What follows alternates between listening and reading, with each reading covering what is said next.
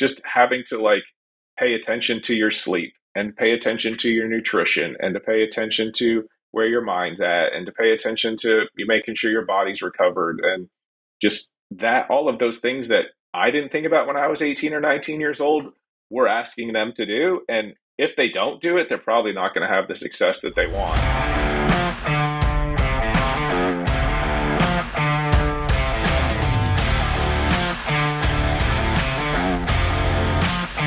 This is The Tournament Code. We appreciate you taking the time to join us, Coach Webb. We know that you're the head coach at Tennessee, obviously. You've coached a few other places, and then prior to that, you played a little bit. So before we start on your whole career progression, let's start at the beginning and just how you got into playing the game of golf. Yeah, well, it's very fortunate. Grew up at South Muskoka Curling and Golf Club in Bracebridge, Ontario, about 100 miles north of Toronto. My dad was the club pro there, and so I essentially grew up at the golf course. Our house was on the 11th tee. Kind of really the only life I knew was being at the golf course. Certainly for the 6 months of the year, there wasn't snow on the ground. So that was my introduction, and was pretty fortunate to be able to do that. Growing up in Canada, did you play any other sports? Like, I know hockey's super popular up there, or did you just kind of stick to golf? I played every sport you could play. If they were keeping score, I was playing it. Ran track, played baseball, played hockey, played basketball. Whatever there was available, I was doing it. So when it came to playing tournament golf and stuff like that, when did you start getting to play in actual tournaments? Probably got serious about playing tournaments when I was 12 years old. At that time, the age divisions were 13 and under, 14, 15, 16, and then 17, 18. And so when I was 12, that's kind of when it got into that and started to compete for those under 13 or 13 and under titles. And so I can just remember that summer being the first summer that I played a lot of tournament golf. And so after that, you got better. Like everybody has a progression. In your case, you went on to play at Eastern Tennessee State, and that was a really good team you were on and part of. I know you guys came in third, I believe, in the NCAA championships and were ranked number one at one point, if my memory serves me correctly. But as part of that process, coming from Canada, I don't know exactly what you were thinking as far as like, hey, like I want to go to college in the U.S. Like, was that something you knew you wanted to do? And did you know you wanted to play college golf in the U.S., or were you thinking about doing other things as well? No, that was kind of always what my plans were to do. That was something that my dad had talked about when I was really young, that being an option. And I can remember if we were coming down to, even come out on spring break or go on family vacations, every time we went by a university or a college, my dad would be like, oh, maybe one day you could go play golf there. So it was always something in the back of my mind. It was always my goal. And I was, very fortunate to be able to go to ETSU and play on a really, really, really good team. So going into college, did you always think, I want to try to play professionally on the PGA Tour, or was that something that you realized while you were there? No, that was always something I was going to do in my mind. I was going to be the first Canadian that won the Masters. I'm going to go play the PGA Tour, and that was going to be my life. So that was all I ever thought of, all I ever wanted to do, and where my passion lied for sure. So going to college, how exactly did you decide on what school you're going to? And then beyond that, once you got there, was it different than, imagine like high school golf or junior golf?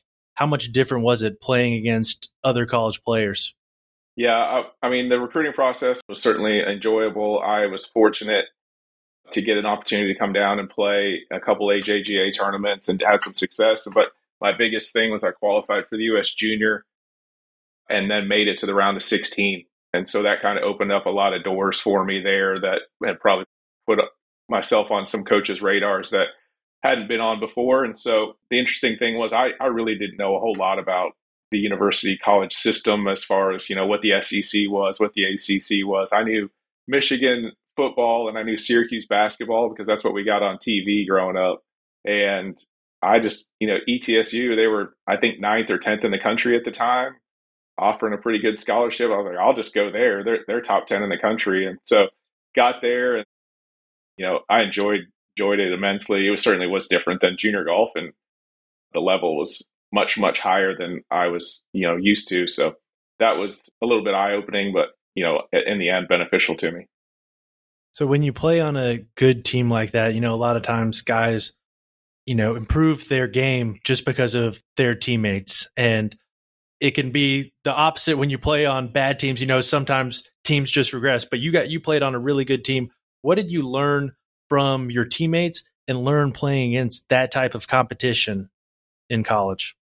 Yeah, I mean, I think the first thing was just the work ethic and the level of work that was required to be that elite level. I played with guys that have gone on and won on the PGA Tour, with Eric Axley and Garrett Willis, two or three other guys that played Walker Cup, a couple guys that played the European Tour. Keith Nolan played the PGA Tour for a number of years. I think at one stage we had 6 or 7 guys on that team that eventually had full status on at least the Korn Ferry Tour. So be around those guys every day.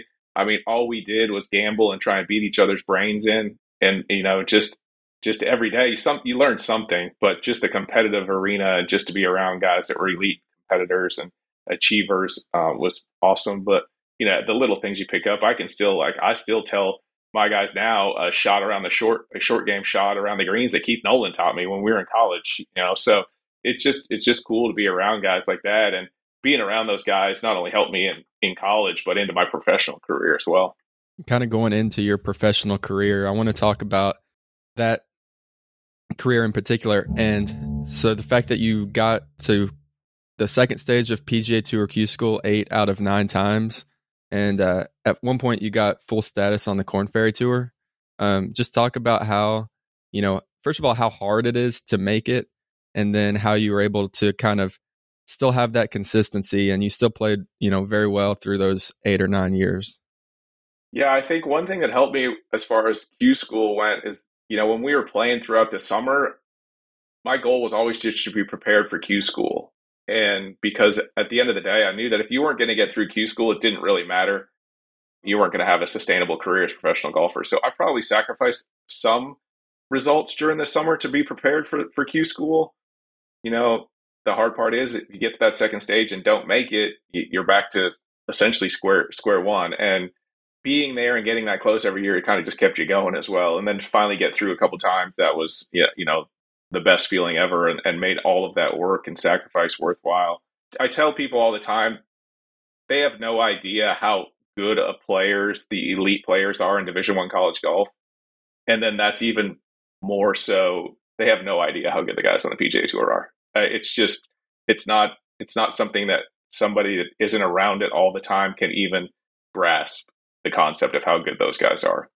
That's the truth. When we're playing, we actually played a round earlier this summer. Me, Cooper, and one of our buddies who's on Korn Ferry just secured full-time Korn Ferry status last year, and we've all known each other a while. And I was coming in as like 2 handicap, maybe a 5 handicap, something in that range. It's never that sure where I'm at because of how much, depending on how much time I've actually been playing. So we came into that round, and Cooper's not playing full time anymore or anything like that. He's a +3. He's given me, I think, 6 shots or 8 shots, and the Korn Ferry guy is giving me, I think he gave me 15 shots or something like that. And it was a pretty dead even match for the most part. And that's just, he's a great player, but that's just at the Korn Ferry level. Every step you go up, the guys are just a little better, it seems like. So playing in on the Korn Ferry, I know you had 3 top 25 finishes. Tell us about what it was like going on that circuit and competing in those events. I know it's a little bit different in college. You have a few events in the spring, a few events in the fall, whereas there, you're having to go around, and in one sense, you want to play as many tournaments as you can just to give yourself the opportunity to do well. But at the same time, you also got to save your energy some. Yeah, I mean, if I look back, that's probably the biggest mistake I made. I got off to a pretty good start. I was probably in the top 50 on the money list after 6 or 7 events, and then went out and played and kept playing. And as things got tougher and tougher, and I was in, not in the best of mental state as you're just kind of trying to hold on and keep your card. I think I played 11 weeks in a row at one stage, and my wife was at home pregnant with our first child. So all of those things, if I could look back, I'd like to have played 3 tournaments and come home and and relaxed and understood that, yeah, somebody was out there making some money that week and probably going to pass me on the money list, but that was okay because I was going to be in a much better place that following week to go and play. So yeah, it's tough because you work so hard to get out there, and the last thing you want to do is lose that status again. And so yeah, that's the one thing looking back that I wish I had conserved my energy and been in a better mental state going through that process for sure. Yeah, that's something that we talked to a former Korn Ferry player about a few episodes ago, and he was saying, he was hovering around the number to keep his card, but he just wanted to keep playing. And I think at one point he was forced to take a week off, and then he ended up playing really well the next week, but it was just a tough mental battle to kind of, get yourself to take time off. I kind of want to go back to what you were talking about previously about what, nobody really has an idea of how good the PGA Tour players are. And I think everybody, has a different answer to this, but what do you think makes them that good in most scenarios? Well, they don't have any weaknesses. I hear all these, the guys like, well, I didn't putt well this week. And that, like, them not putting well is the best putting round that most people have ever had in their life. So yeah, they're all really, really, really good physically, but the belief that they have, the mental outlook they have, the way that they can kind of compartmentalize their feelings while they're playing during competition at those levels, all of these things that lead to elite performance, and they're just really, really good at. And at the end of the day, they all believe, why they're out there and how they're there, and trust their talents better than everybody else. So when it comes to playing on the PGA Tour and playing on the Korn Ferry, as you mentioned, there's also personal life that goes on. You got married at one point during this time, and then your wife is at home, pregnant. Like, all those types of things are things that you have to manage as an adult, and as being someone who has to potentially provide for the family. I can imagine that is a stressful scenario. Neither Cooper nor I have kids. My wife is due in June with our first, but I could imagine, I talk with my buddies now who are out there and already for themselves, they're sweating. It's sometimes they try not to think about the money, but the point is yeah, you're out there to play golf. You're out there to be the best. But at the end of the day, if you're out there doing that and not making any money, then you'd be going and finding something else to do, because you got to live, you got to survive, and you got to provide. So when it comes to having a wife, when it comes to having a kid, how did you balance that? And did your life change at all once you had a kid and were playing professionally? Yeah, I was fine once Nala was born.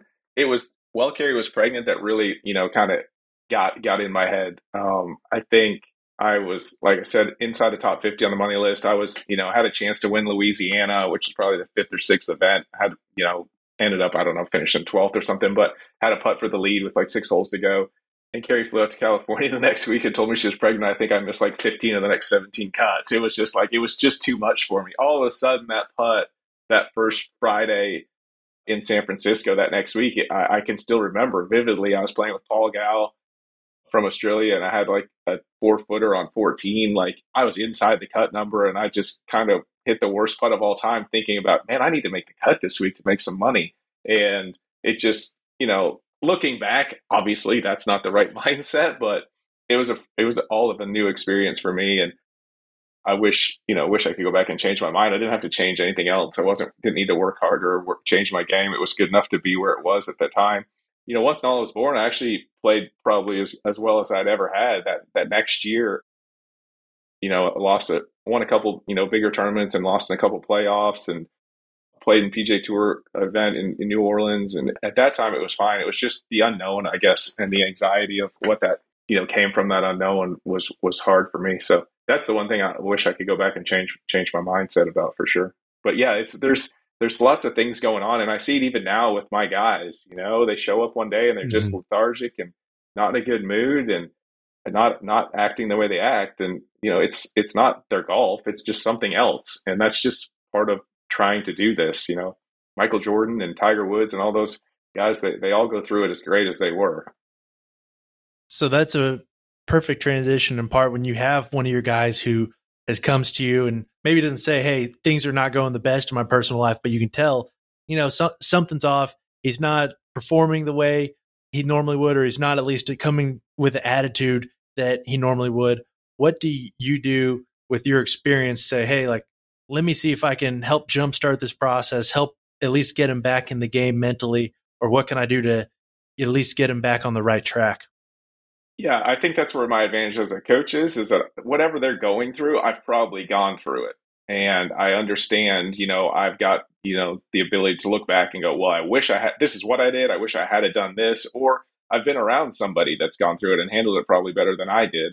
And so I'm just I try and be pretty vulnerable as a coach and share what I've gone through and share the mistakes that I've made and the feelings I had and to make them understand it's okay. It's life and it's not, doesn't make them a bad person to be feeling that way, but here's, where you can maybe feel a little bit better or learn to handle these feelings and still perform.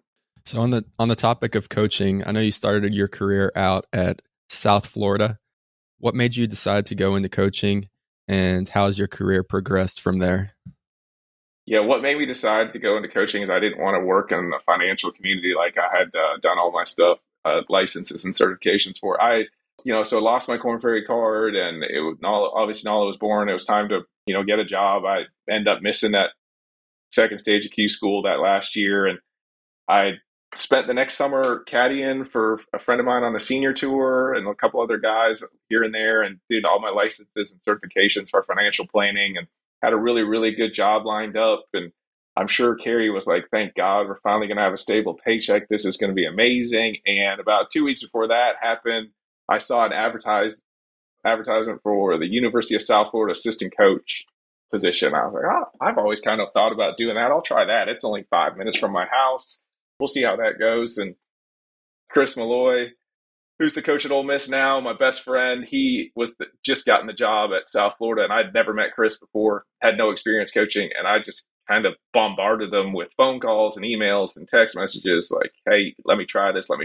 And the job was paying $24,000 a year. Chris wanted someone younger, that didn't have a kid, that didn't need the money, but eventually he figured out he wasn't going to be able to hire anyone any good for $24,000. So he gave me a shot, and so I was there for a year.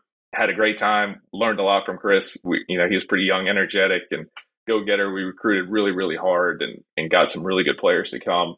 Eventually, those guys ended up being a team that made it to match play at the NCAA championship. But both Chris and I had gone by that time. Those guys had gotten older. But after a year, got my biggest break in coaching. Shirley had got to be the assistant coach at Georgia Tech and go up there for 3 years and learn from Coach Hepler, who in my mind is the best that's ever done this. And took that experience and went and worked for my buddy Whit Turnbow up at Middle Tennessee State, who had gone from being a golf coach into administration. He had set up the program to have a tremendous amount of success through the resources and facilities that they had. So was up there for 3 years, had the most unbelievable time, met some of my closest friends, lived in a great city in Murfreesboro.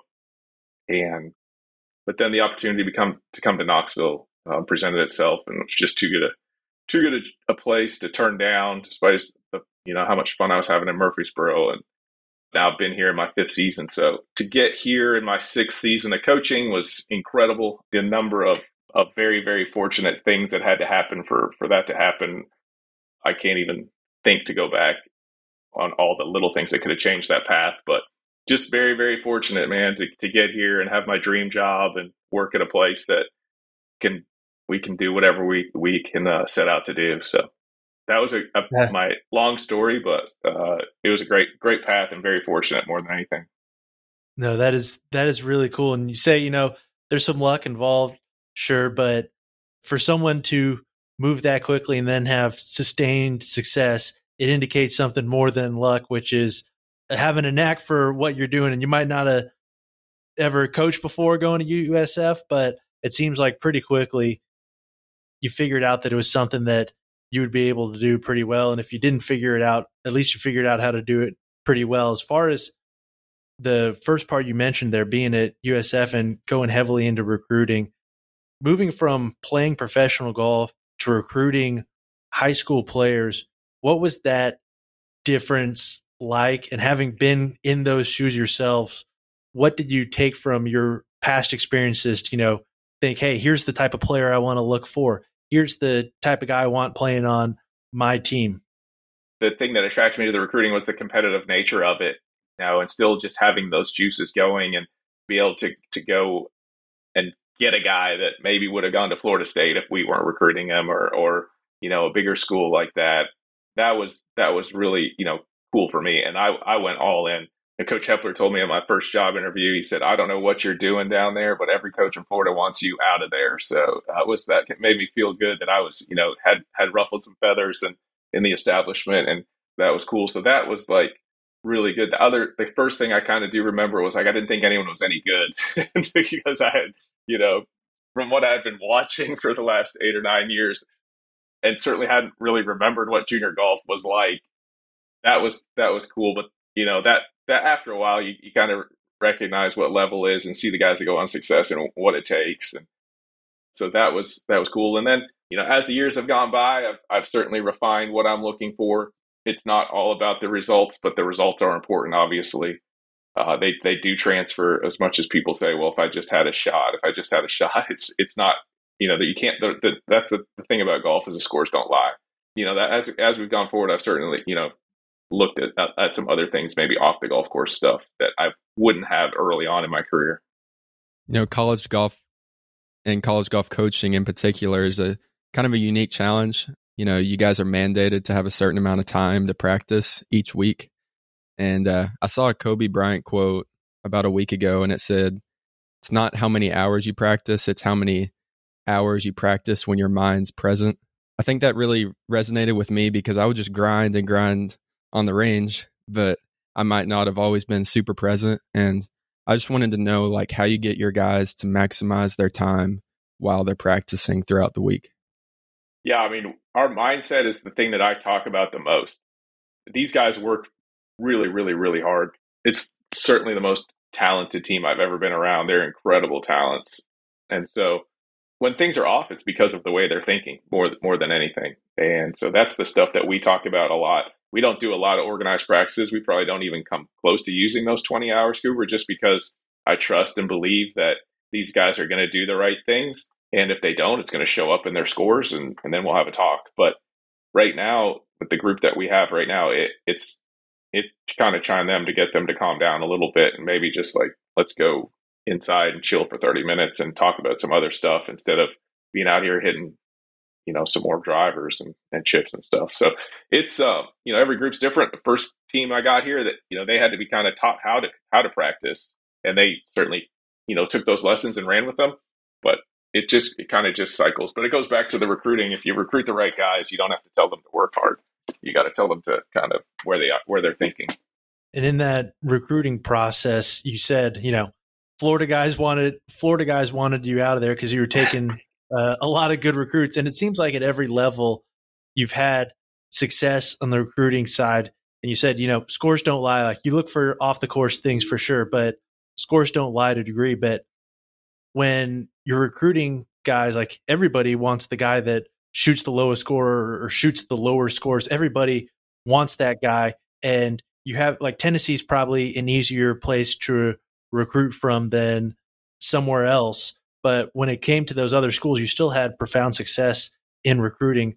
What about you do you think separated you when talking to these recruits? They're like, hey, he might not be at the time. Hey, he might not be at Tennessee, but I want to go play for him. I want to be there. He can help me do this. What really separated you, do you think?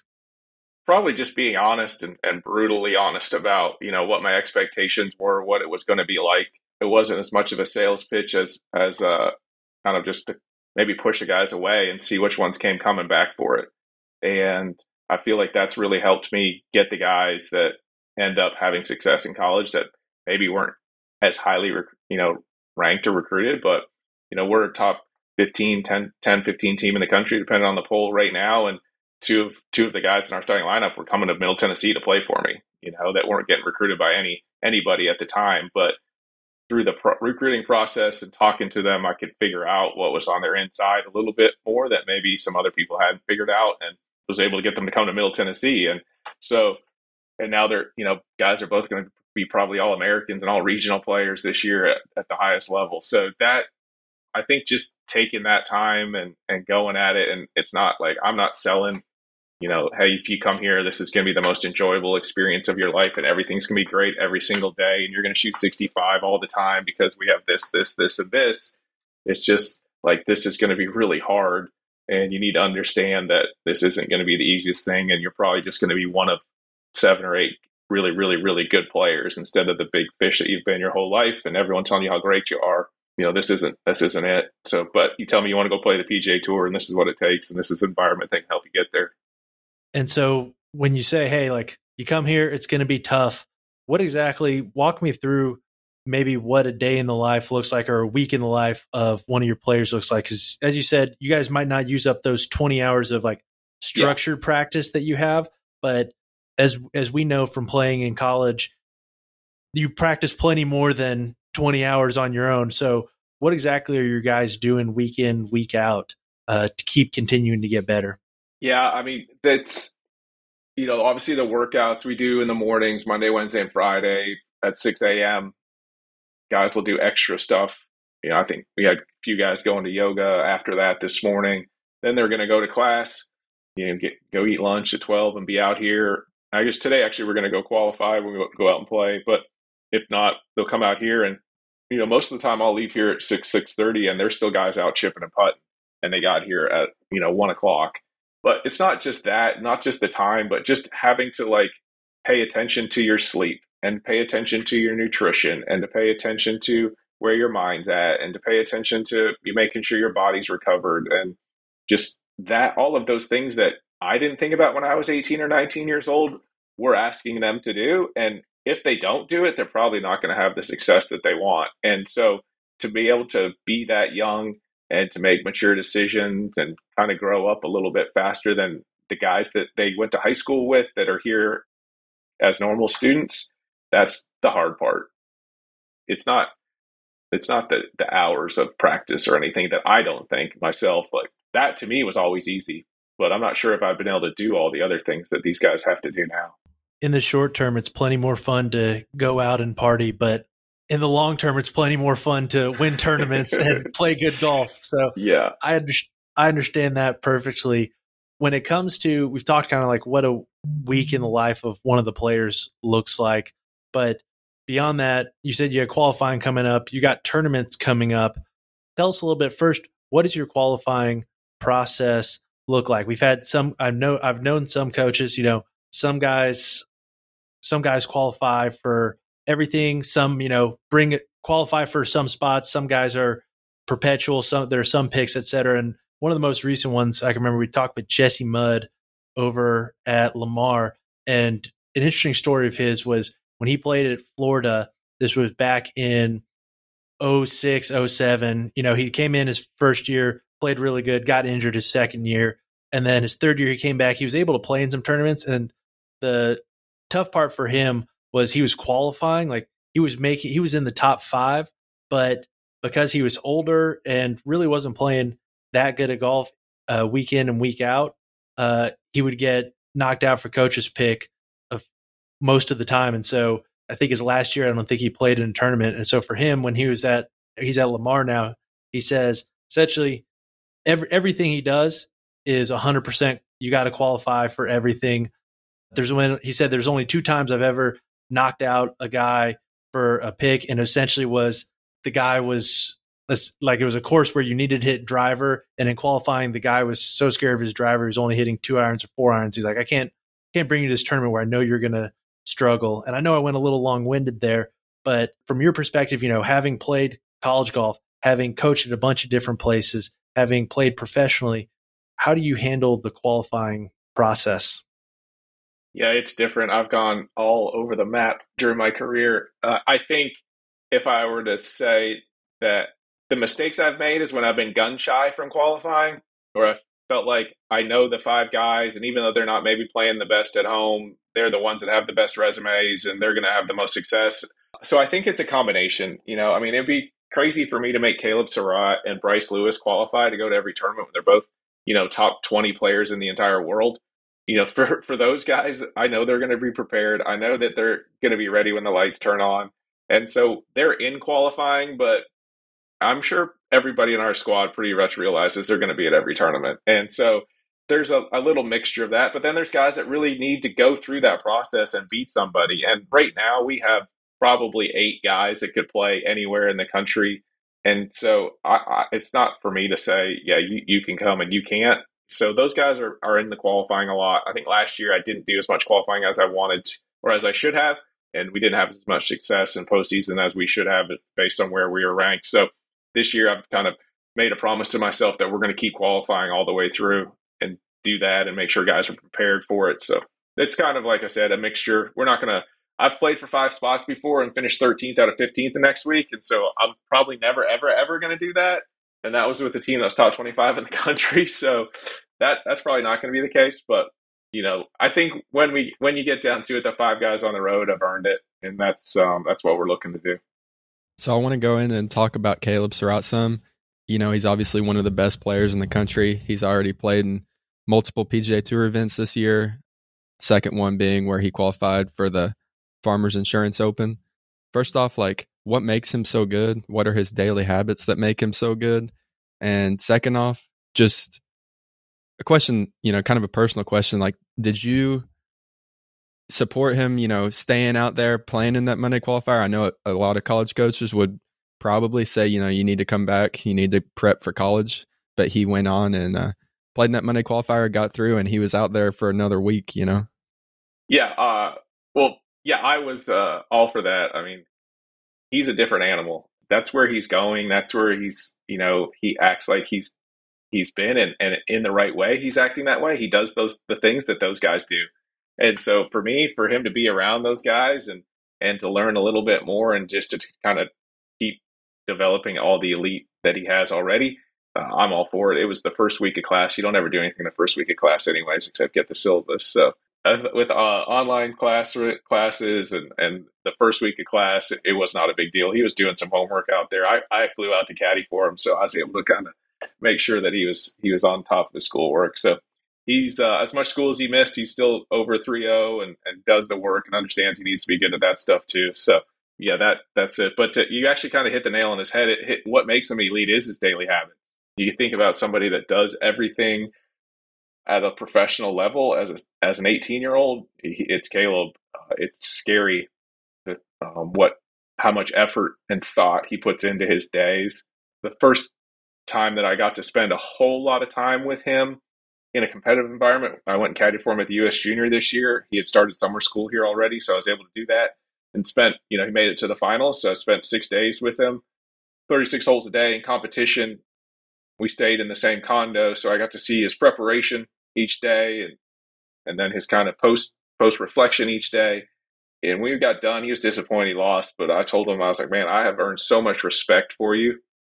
Not because you played well, I know that already, but just the habits that you have and the way you handle yourself in all these situations, it's incredible. I can remember, he's going into the finals. It was a 36-hole day, and first shot was going to be at 7:45, and Caleb's routine is he gets up 3 hours before his round, and he had been doing that for 5 days, and so he's pretty whipped, and he's just played 36 holes the last 2 days. And I was like, what time are you getting up tomorrow? And he said, 4:45, and that was that. It wasn't like, oh, maybe I'll get an extra 15 minutes or 30 minutes, or he's like, this is just what I'm going to do because I know if I keep doing this stuff, I'm going to go get to achieve all my dreams and the things that I've set out for myself. So it's been awesome to be around him. It's been awesome for our guys. It's been awesome for me. And I'm really glad he chose to be a part of this. I'm really glad he's had some ups and some downs and taken the time to learn from all of those things. No, I watched there's kind of like a walking interview that the PGA Tour did with him, and he was talking about how he had woken up at 5 or something that morning to do homework. And I was like, there's not too many kids in the country that would still do their homework when they just qualified for a PGA Tour event that early in the morning. But I kind of want to talk about what you mentioned earlier is his preparation and his reflection. Something that we're really interested in helping players with is not only the preparation, but also the reflection after the tournament round. I think that's really important. And what are some of the specific things he did to both prepare and reflect? That's something I've kind of shared with my guys. I talked to Caleb before and after every round he played basically this summer, and even the bad ones. And I think that's really important that it doesn't have to be with your coach or with your college coach, but with somebody or something, whether it's journaling or just talking to your girlfriend about it. It's important to learn from every day and every experience, and so you can be better for the next one instead of just shove it off and say, it was a good day, or it was a bad day, or I got unlucky, or I made some putts. I just don't think you learn anything from that. And so it's I've tried to like incorporate a little bit in with our guys, and even it's always a struggle just to get guys to do stats. That's always been a struggle for me. And it's 5 minutes. It's not that much time, but guys get going and start thinking about other stuff. And I think the stats aren't really the super most important part, but the fact to have to go back and think about your round and reflect on it.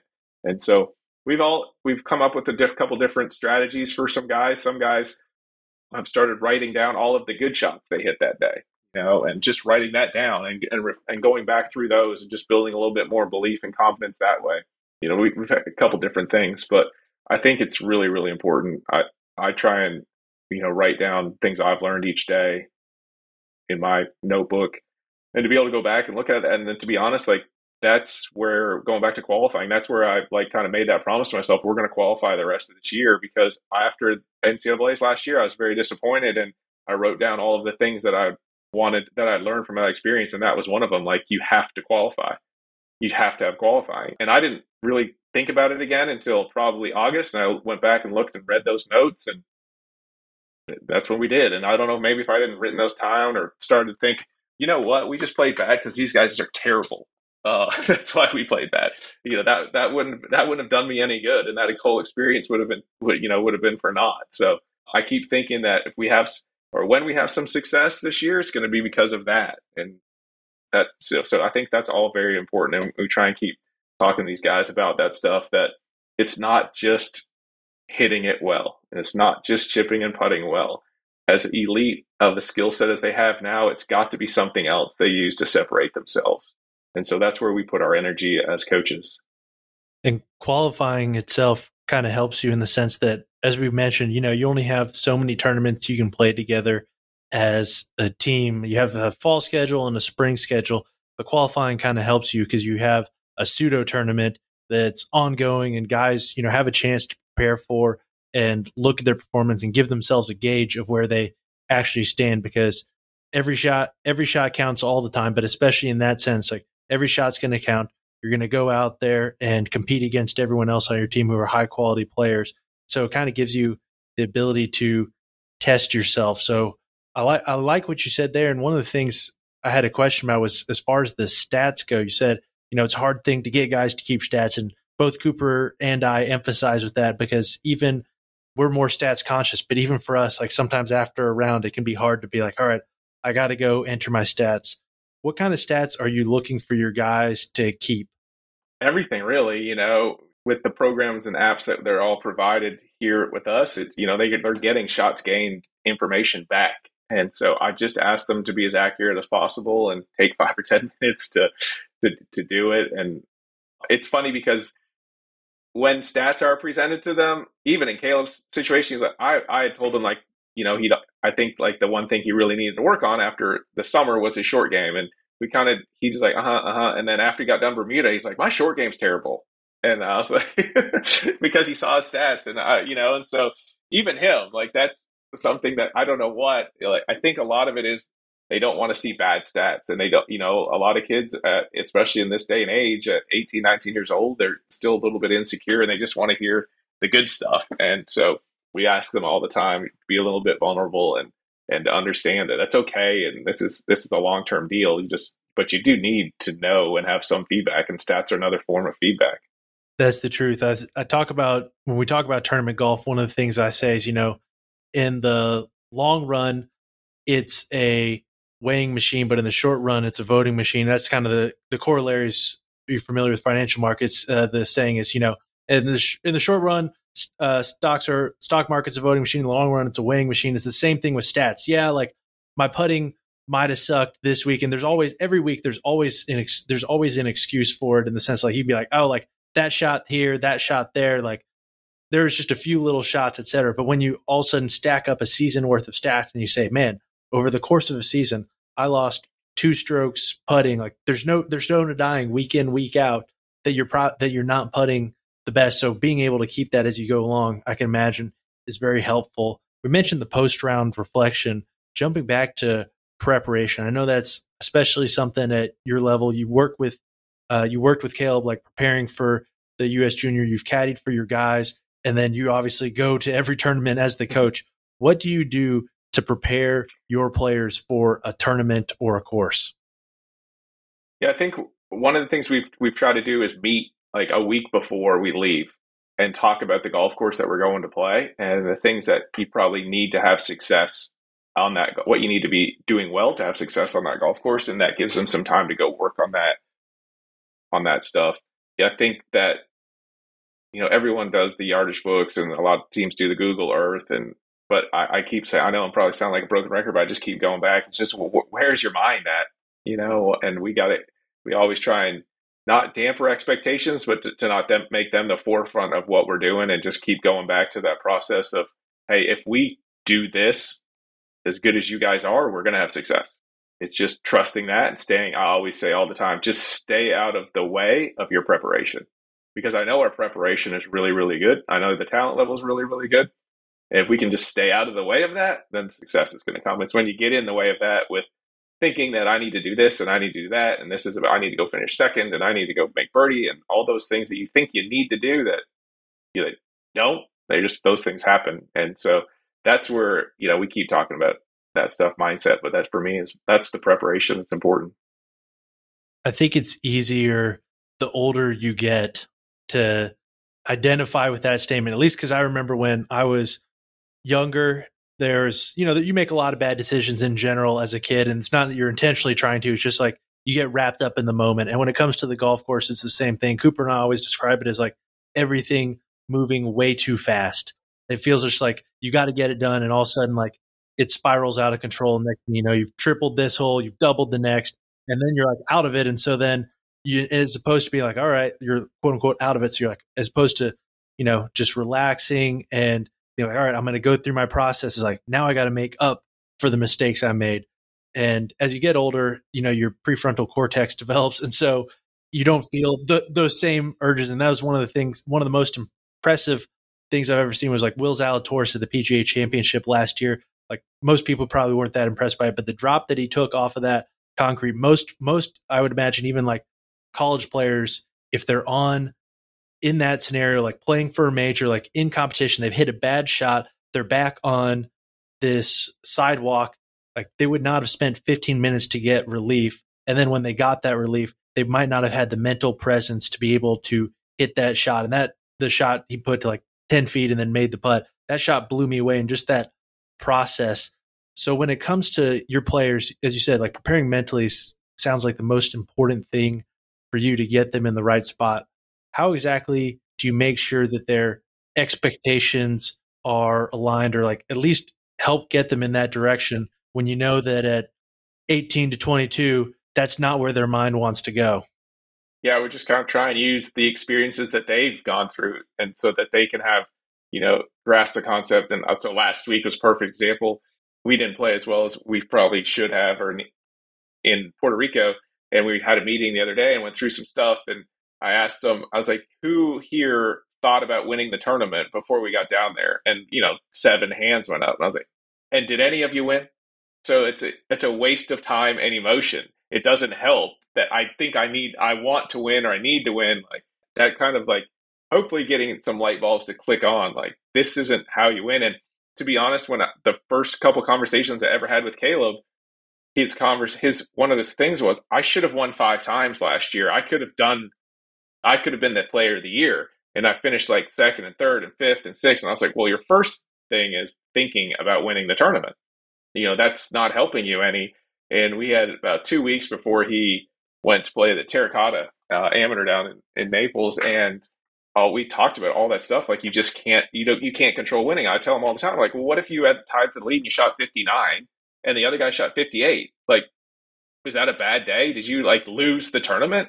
And so, like, we just talk about where your energy goes and that the things that you can control. And he went down and he won the terracotta, and then he won about 6 of the next 9 tournaments he played in, and it was all about just not trying to win, just handling the things he could handle, and going back to like his preparation is so good that that's going to shine if he stays out of the way of it. So just stuff like that, going through those different scenarios that they can kind of grasp a little bit more of than me just telling them what I did, the mistakes I made. That's perfect. I know we got time coming up, so I got only 2 more questions left, and then we'll head to wrap. But one of the things you said right there, is like afterwards, trying to make sure that they look back and stay on top of things, and like recognize, hey, I shouldn't have thought ahead so much. One of the things that can happen in golf, and Cooper and I talk about this a lot with college players, is you're not just playing for yourself. We talked about when you were out playing on tour, like you're playing for yourself, you're playing for your wife and your kid, and that can be some added pressure. And in college golf, sometimes there's added pressure of having teammates. There's 4 other guys that you're going out and playing for, and you want to do well. And oftentimes when you play bad, you don't feel like you've just let down yourself. You feel like you've let down your teammates. And a lot of times you associate your self-worth with the score. And sometimes it can make for an awkward bus ride back, or like at least an unfun one when everyone's just in the bus and they're just mad about how they've played and they're stewing over it. So for you, when it comes to tournament wrap up, okay, things did not go as we wanted. Are there any particular ways that you try to make sure that guys are not saying, hey, I am Caleb Surratt 73, I am Cooper Collins 76, but kind of recognizing that, yeah, we didn't play good, we didn't do exactly what we wanted, but there's opportunity here still, and we don't need to live in that? Yeah, I mean, I always just tell them, like, they're never going to be judged by their results. Or, for me, like, I'm going to, measure them by their work ethic and their body language and their mental preparation and their mindset, and always just try and stay as far away from the results as we can. But at the end of the day, it's results based, and there's a scoreboard, and we're going to figure it out, and people are going to know if you did well or didn't do well. But we're going to try and figure out why, whether it's why did we do well or why didn't we do well, so that we can be very prepared for that situation the next time, and just keep learning and learning. And all of the time I tell them, like, the people that are elite, they have a long-term view of things, and people that are, results oriented, measure themselves day by day, they're just going to spin their wheels forever and ever. And so just try and keep hammering that home that, we didn't become a good program overnight, and you're not going to become a great player overnight. It's just doing the same thing that you need to do every day, having a plan and working that plan. That's perfect. Well, the last question we ask every guest is, if you could go back to yourself as a junior golfer and tell yourself just one thing, what would that one thing be? And then for you, in your case, since you work with some guys that are younger and are coming from junior golf, additionally, if you could tell a junior golfer just one thing, what would that one thing be? I think it's just the same thing I talked about. Like, you have to have a long-term view of this. And it's really hard to not think that everybody's paying attention, but I promise you they're not. That, everyone else has their own lives going on. And if you do well, they'll notice it and tell you congratulations. But every round and every shot that you hit, it's not on a lot of people's minds other than yours and sometimes your parents. So I think if you can just get a grasp of a concept of, hey, I just need to keep doing this thing over and over and over again, and all of this is going to, take care of itself, and I'll be where I'm supposed to be, then that's going to help you and not slow you down. But if you start thinking, it would be like you're talking about the stock market. If you're going to buy Apple every day, it goes up, and sell it every day, it goes down, you're not going to make a whole lot of money. And that's what people do with their golf game. They play good and everything's good, and then they play bad and everything's bad, and I'm terrible, and then I'm great, and I'm terrible and I'm great, and I got to practice. I don't need to practice, and you're not getting anything. This is what I need to do to be great, and if I keep doing this at certain checkpoints in my life and my career, it's going to work out. And I wish I'd have known that, because we all want to do things and think you have to prove it to people in the outside world, but that outside world, they're really not paying that much attention. They just want you to do well. Absolutely. Well, We appreciate it. Where can people find you if they want to reach out to you on social media or anything like that, or ask you any other questions? Yeah, Twitter and Instagram. I'm on Instagram probably more than Twitter these days, but it's Coach Webb, UT Vols. But reach out there, and as long as you're not a high school recruitable kid, I'll reach back out.